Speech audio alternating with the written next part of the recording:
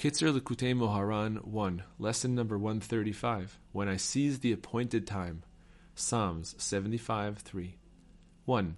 An efficacious method for being saved from the trait of haughtiness is to honor the festivals and to welcome them in joy, happiness, and a spirit of gladness, and to delight in them with the appropriate food, drink, and special clothing in accordance with one's means.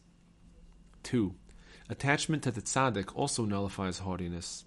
Therefore, a good indication as to whether a person is genuinely attached to the tzaddik is if he is humble. 3. The essence of attachment to the tzaddik is love. That is, a person should have such total love for the tzaddik, and his soul should be so intimately bound up with the tzaddik's soul that his love for the tzaddik totally nullifies his love for women, as in, your love was wonderful for me, more than the love for women. 2 Samuel 1:26. 4. When a person welcomes the festivals properly, it is as if he visited his Rav on the festival, even though his Rav might actually be many miles away.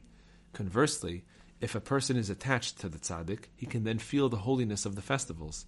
In turn, he elevates the kingdom of holiness from amidst the forces of impurity.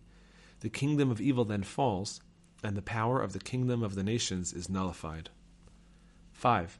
On the festivals, it is necessary to return to God in repentance amidst joy, since on each of the festivals the world is judged, as our sages of blessed memory taught.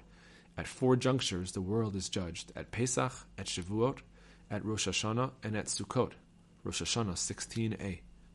Therefore, it is necessary to return to God in repentance at those times, and through this the kingdom of holiness emerges from amidst the forces of impurity, and the redemption draws near.